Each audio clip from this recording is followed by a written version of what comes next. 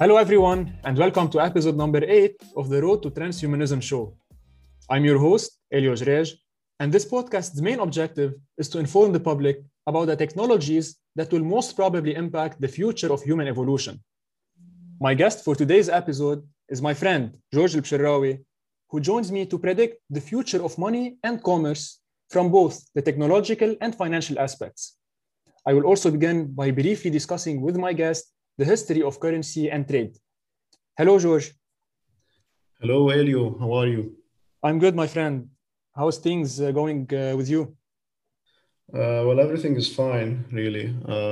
There's a lot to talk about, and I'm really thankful for you for having me on. And I hope we can get a lot of things out of this conversation that we have today. I hope so, and I'm very happy to have you on the show. Thank you. George, before we get started, can you briefly introduce yourself, please, to the people who are listening? Yes, of course. First off, my name is George. I recently graduated from the Lebanese American University, and during my years in university, I was a part of our family business. We basically import agricultural equipment to the Lebanese market. And on the side, I launched a startup called CapB. We basically just help startups and SMEs in Lebanon so that they may pursue their operations and market. Things that have to do with financial services, legal services, marketing strategies. This is what we essentially do for the startup and SME ecosystem. And currently, we're working on a private investment fund that we're hoping to launch, so that we may also fund some businesses in Lebanon, and maybe also invest in alternative investments, things like digital assets and whatnot. This is what we're up till now, and this is what I'm currently pursuing. Perfect, and good luck with CapB. I will make sure to link all the social media accounts and the websites of CapB in this podcast. And before we kick off, let me just give my definition of transhumanism for the people who are new to this podcast. So for me, transhumanism in a nutshell is the use of technology to give humans the choice of transcending beyond their biological limitations. And that being said, let's begin our discussion. George, when it comes to money and trade, humans are the only creatures who understand business. Indeed, the hermit crabs trade their shells as they grow in size, and the chimpanzees can be taught to buy bananas with coins. But none of them really understand the value of money. They do not and cannot believe in its ability to store wealth in the long term, and hence cannot invest nor save. In other words, no other creature except Homo sapiens can give value to fictional entities and trust the future. So how about we travel back long into the past when the very first tribes decided that barter of food and weapons was more efficient than attacking one another? Can you briefly describe these early days of humans doing business? Yes, of course. So basically, the Homo sapient, through evolution, we basically came into acknowledging the needs that we have for ourselves, between the necessities and the luxuries of what we can attain in life. So we all know that it first off started like the hunter-gatherer pack. You know, every community or every close society used to hunt around and whatnot. And after, when the human race increased in population, certain communities came in contact with each other, and so they either clashed or trade. So the aspect of trade and commerce, this is rooted back into our own evolutionary process. We just learned that commerce and trade is just an easier and more facilitated way of coming in contact with someone else and getting what you want, you know, instead of ravaging and pillaging each other. We just managed to conduct the trade lines and whatnot, and things that have to do with commerce, and trading seashells and trading stones. And we evolved to a point that we now have this powerful industry that shapes the world called banking. And it just goes back to the same and simple thing that we have the aspect that we need, which concerns commerce. And this is well rooted in history when nation states or empires used to trade between each other, like we talk about the Silk Road. Indeed, we talk about the spice trades between empires throughout the history, and we see how these things evolved into maybe conflicts and combats that led to certain outcomes, in which these trades have been facilitated through shipping lines. We look at the British Empire, how they managed to take out certain colonies that they wanted to take their bountiful trades, and in order to survive. So trade is essentially for the things that we need for survival. There are not everyone has the competitive advantage of acquiring or procuring the needed resources. So we tend to see trade as the easier part, as facilitating what connections or what even transactions we have between each other. So, George, around 5,000 years ago, after humans discovered agriculture and small tribes turned into larger civilizations, money started to emerge. However, and as you described, throughout history, currencies in their different forms and shapes have been linked one way or another to different abstract formulations, like languages, nations, legends, and even religions. And in addition to that, through every step in history, technology was shaping currencies. Well, in fact, we moved from seashells, just like you mentioned, to presently cryptocurrencies so rapidly, and this progress is still developing in our modern days. And today, with the globalist movement and decentralized digital technology soaring, I believe that tech giants are shaping the future of money beyond traditional beliefs. So my question to you is, we all trust the internet, right? But can we trust it enough as being a medium where humans save, invest, and exchange without having anything concrete as a backup? Well, yes, indeed. There's something about human ingenuity that we always converge to the most convenient option that we have. First off, we started with seashells and stones and pebbles and whatnot, and then we transcended to the idea of gold. Gold just happens to be something very symbolic and esoteric in trade and commerce, and people just give it value. What we have around us are the things that we give value essentially to. And we see this value through its utility, through its use, through its unit of account, fungibility, and tradability, marketability, I would call it. So indeed, we started out with a rock called gold. Then in the late 1800s, you have this industry called banking. Banking started to facilitate how commerce and trade emerged. Okay, so it helped us as humans, and as we always seek innovations each and every time we accomplish prior achievements, we seek to find ways of facilitating what may not be in the foreseeable future so obvious. Okay, I'll give you one example, like the cryptocurrencies that we talked today. Nobody could ever think about such things 20 years back, but things change through time. And I would argue that yes, you can trust the internet as a medium of savings and investments and whatnot, because the digital age just facilitates many things in terms of e-commerce or trading, or even you see, we're meeting each other virtually. It facilitates a lot of things. This is something we cannot back off of. It's just simple evolution and sort of transhumanism. It's just something that we can use, a technology that we can use to surpass our biological constraints.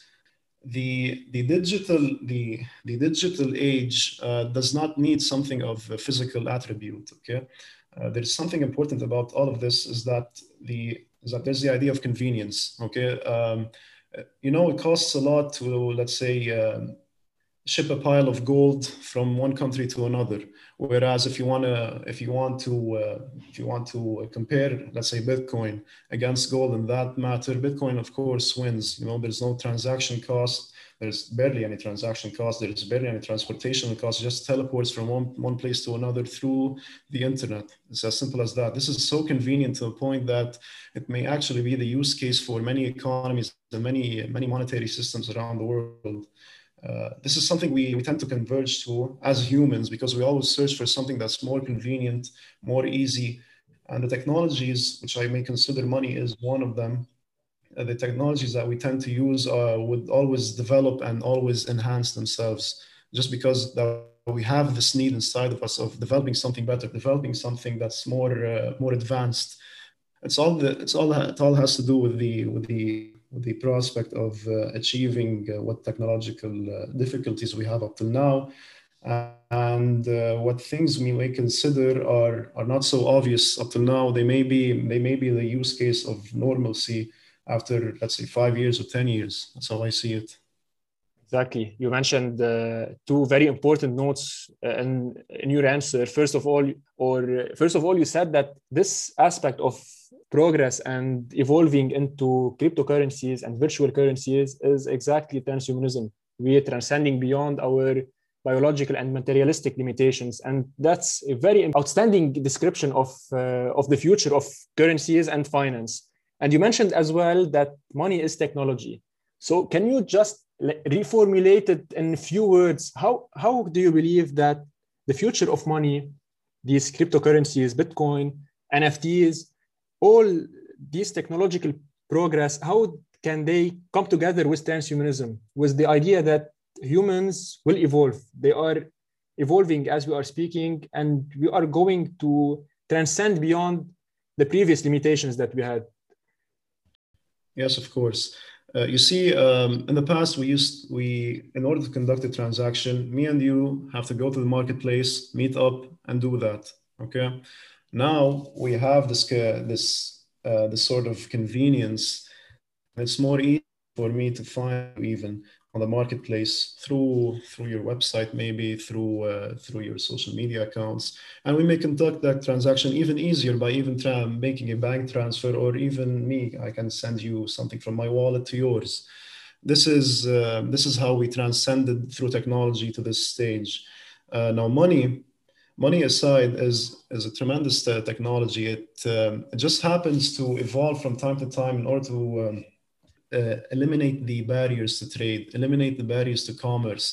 Now, I know I do not need no longer to let's say approach you physically and conduct the transaction. It's just that I can contact you over the phone, over the laptop, and just finish everything quick and simple. It's that degree of convenience. I do see that cryptocurrencies, or digital assets, I would call them, are of such convenience because, first off, the banking system itself was essentially established as a means of fixing fixing such problems for trade. Not a lot of people know, but it's so evident that we already operate on a system, on a monetary system that only has digits on the screens. Okay, nothing is much more physical anymore, and really, cryptocurrencies just complement this wave of evolution.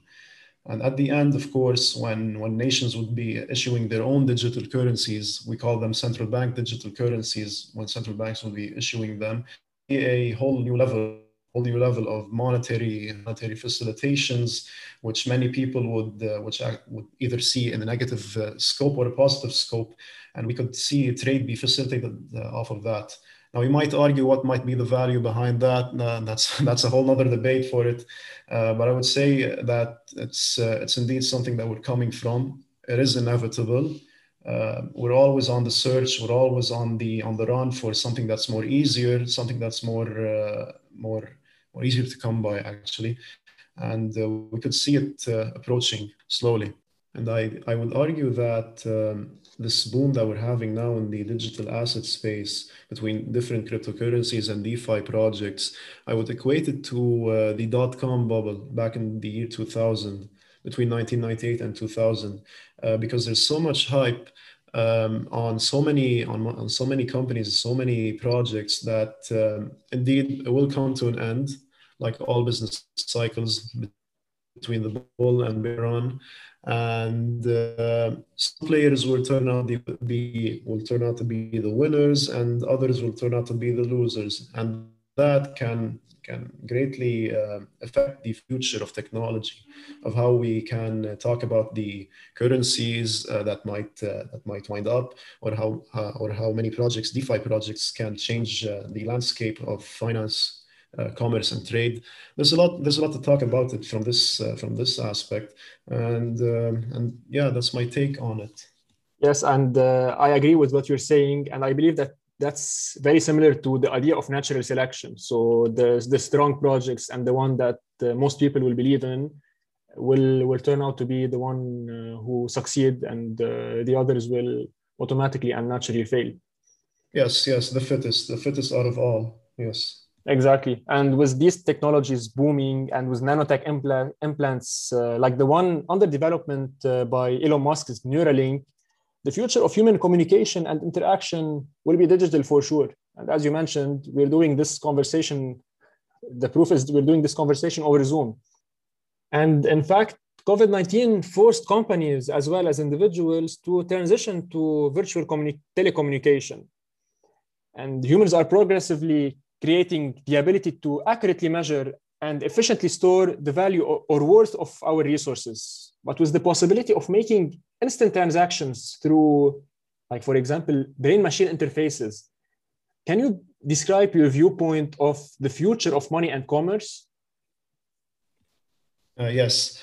Now, I would say about this development, this latest development in technology, that it's again a form of our ingenuity, of our convergence to convenience, that we're trying to find some ways to facilitate the contact with other human beings, and this would tremendously affect commerce and trade in a way that it might eliminate the barriers, such as let's say transaction costs, and we may directly contact each other and just conduct a trade. And it could really help us out in finding the suitable person of trading with, or even knowing of who might be selling this product, or who might be buying this product. It's a way of the marketplace. It's a way that the free market can find the simplest and the best solutions that outfit all others. It goes back to the idea that you said. It's like natural selection. Okay, the fittest always survives. The fittest idea always survives. The most ample and convenient solution always takes it around. And I would say that this feat of technology, it facilitates a lot of things and just takes out a lot of hurdles when it comes to commerce. Okay, but can you speak here of a danger that is coming up in the coming years when it comes to these advancements in technologies? Like, for instance, here's a cliche question. Do you think AI algorithms will outperform humans in doing business, and specifically in the financial market? Yes. Now look, there's a lot of debate over that in financial and capital markets. We already are under the effect of CTAs, computer trading algorithms. They tend to facilitate the trades and the and the fluctuations in the market, whether it be in the stock market or in the bond market, or even now in the digital asset space. These things have really emerged in a way in the early 2000s. They have emerged out of the need of finding arbitrage between markets.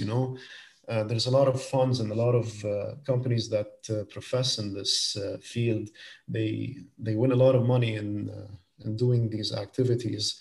and they do affect the whole market. However, I would not argue that they may outperform the human in finding out the latest trends or in finding out the best trades or how much profit they can do, because we simply cannot input enough variables or enough code into these machines so that they may know what's going to happen afterwards. There are a lot of things unexpectedly that can happen. I'll give you one example. Last year in March 2020, a big crash happened in the stock market in the US, and all of the world went into some sort of a recession, if you can call it, okay, if not depression. The thing is, these CTAs, these algorithms that tend to trade on the market, they assume many things, many variables that were implanted into their code. They assume that the market will always be stable, most of them, and they would actually go to the point of actually arbitraging the trade, finding places that are cheaper than the other, and they just equate the prices and sell and buy. It's just a normal operation. Won't go into that too deeply. So these mechanisms, these algorithms, they could not have predicted such a crash, whereas us humans, we could, and a lot of people have outperformed since then. We see this in you can look up the volumes and the charts of the market trading that day on March 23rd, 2020, if I'm not mistaken. You can see how the trades they were just out of whack, really. These algorithms were just trading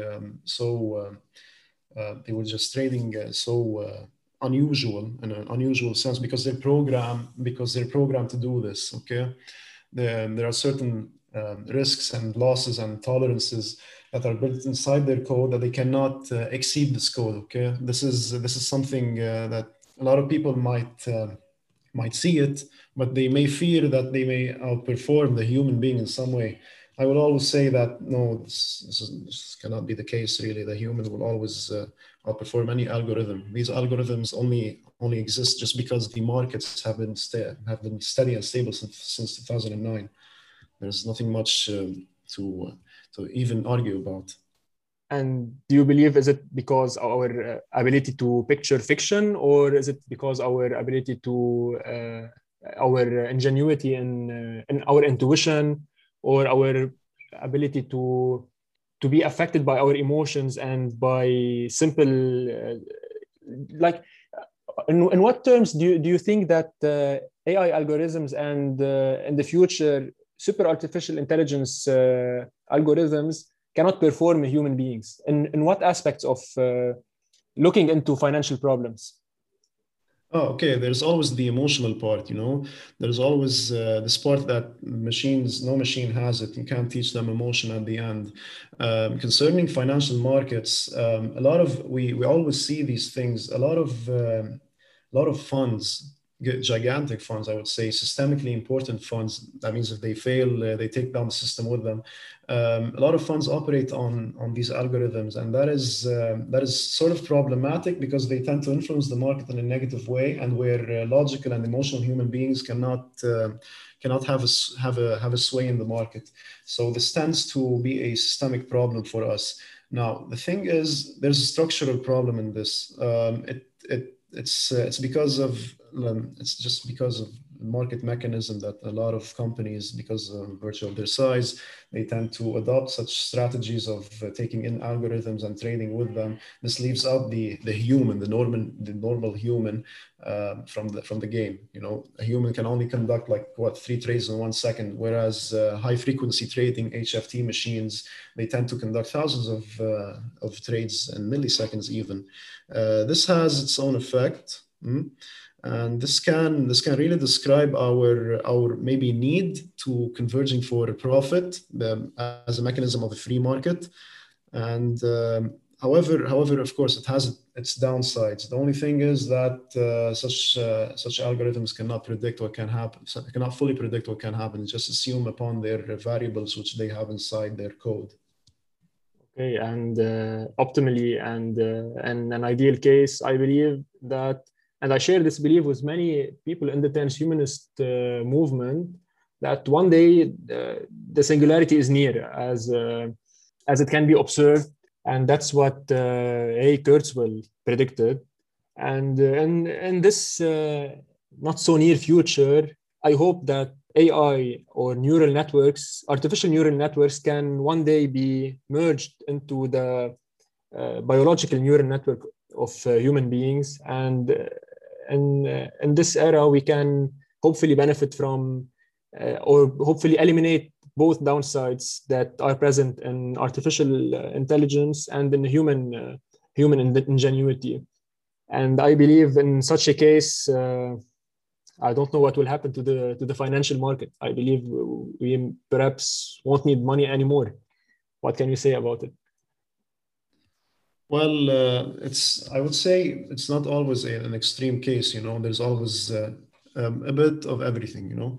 Um, uh, Now, without a doubt, such movements in the transhumanist community or such beliefs are really beneficial to the human race. I would say that, and I truly do believe in a lot of things that you guys advocate for. And I do see a place for technologies such the likes of Neuralink that may facilitate daily human life, daily activity. Okay, and I do also believe that there's a lot of benefits to it. However, when it comes to financial markets, things can be distorted. Things can be distorted when you have a lot of algorithms trading against each other and trading for the same thing. It just creates a systemic problem. That's it. The thing is that it's it's a natural evolution of our instinct of attaining profit as a free market, because at the end nobody goes in for nothing. You know, there's something to profit out of. You have your own embedded interest, and it's inside of us. However, if you combine that with human ingenuity, and you're seeking profit, you'll come up with something that would always generate that thing that you're pursuing, which is profit in this case, and you would wind up developing a lot of new techniques. A lot of people, by the way, depend on such algorithms, such computers for attaining such profit. However, when the market becomes so diluted in these things, it's just not as beneficial as it were. I would tell you that the returns that these machines have accomplished since the 2000s, the mid 2000s, are practically not as much as now. Okay, in percentage, we would speak about that. It's just that the human factor is slowly diminishing. And of course, capital is being diverted to other markets where these CTAs do barely exist. So this is my case on it.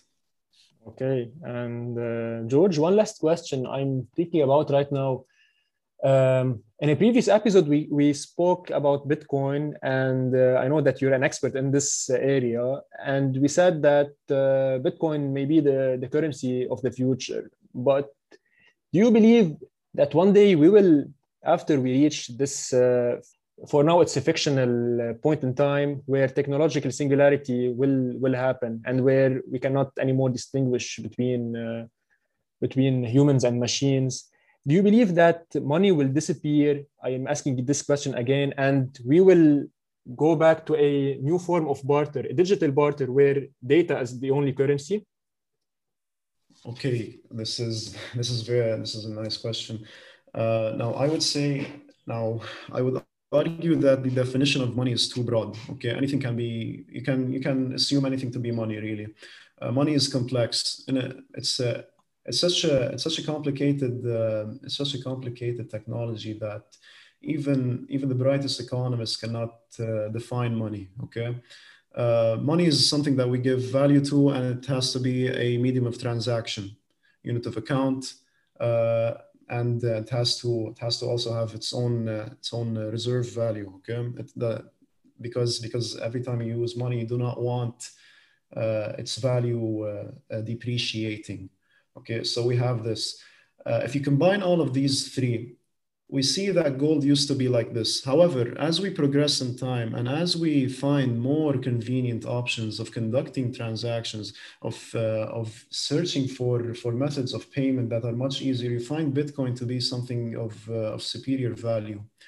Why? Because first off, Bitcoin is not a company. It is not owned by anyone. It was some pseudo name called Satoshi Nakamoto came up with it. He might be a person, he might be a group, and it emerged as a so-called cryptocurrency. I wouldn't call it that.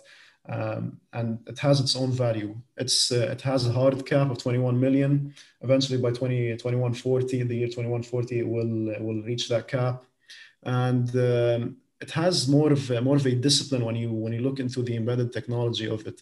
We talk about the block size. The block size of in the Bitcoin protocol is 1 megabyte. Okay, whereas others, the hard forks of Bitcoin, like Bitcoin Cash, things that derive from Bitcoin, like Litecoin, they have their own sizes, and they are controlled by private companies.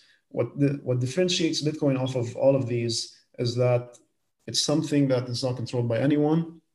It's a protocol that actually advocates for freedom. Now, I might be talking philosophically about Bitcoin because it has a lot of benefits to it, and it offers a lot of benefits against gold. One of them is transportation.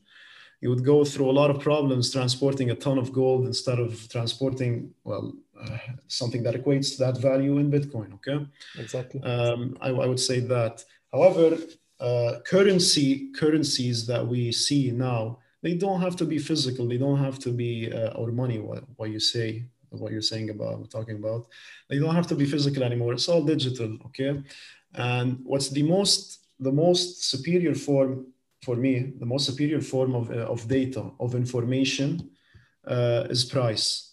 That thing called price, that price tag you see on anything, that is information in and of itself. It's something important. Like you see the prices in the market for everything, it tells you a lot about one thing. If the price is high, it tells you something. If the price is low, it tells you something. But of course, there are other fundamentals to it. The most important thing about it is that we identify this as data, as information, which is also crucial from the point of view that you're considering some value inside of it. And I would see a lot of use case for data, as for data or information. It can be anything, data or information about anything, business intelligence, whatever it may be, for having value, for composing its own value, and for conducting its use case. So this is my take on it. Thank you for this elaborate answer.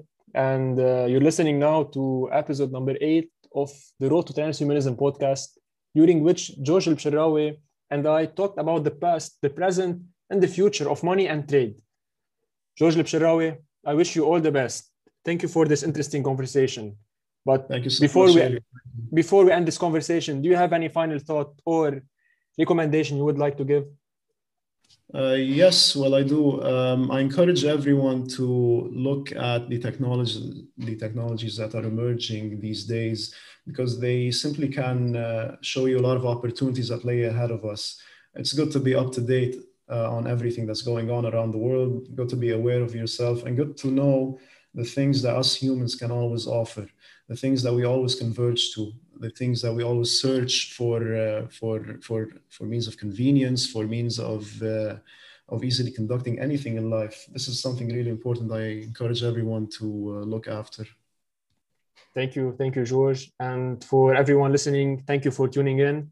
If you enjoyed this episode, make sure to subscribe to this podcast on Spotify, Anghami, Apple Podcast, Google Podcast, and all of your favorite platforms. I'll talk to you in the next one. Stay safe.